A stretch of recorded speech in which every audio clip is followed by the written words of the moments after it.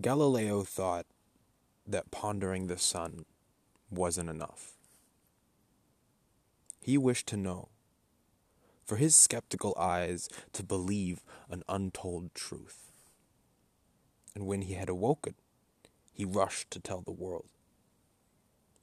His eureka, however, was short-lived. Today, you and I would say he was destined for his discovery. But if to peel back the layers of our world, we must destroy the very minds leading us to light, we shall never reach our full potential.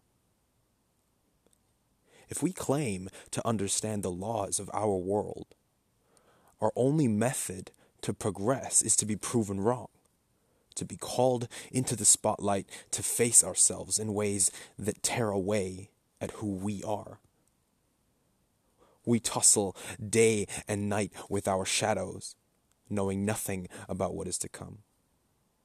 It is only by truly erasing every lie with which you have built this vessel to stay afloat on the sea of life that you can begin to be true. If you tear away everything you claim to be, you will find you still exist. The great minds of our race were formed by rationalism, by wisdom, principles, and creativity.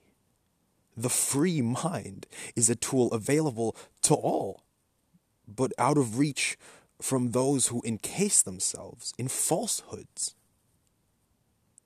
It is a true, honest man who stands a chance to change the world. One must not be a god to shape our future, but one cannot be a demon. For chaos does not invoke growth, only a rapid and unsustainable expansion. It's clarity, self-awareness, and hindsight that are our gifts. To master them is to grow the mind to a point where it alone can benefit humanity. 'Twas the goal of Galileo, and never be he forgotten.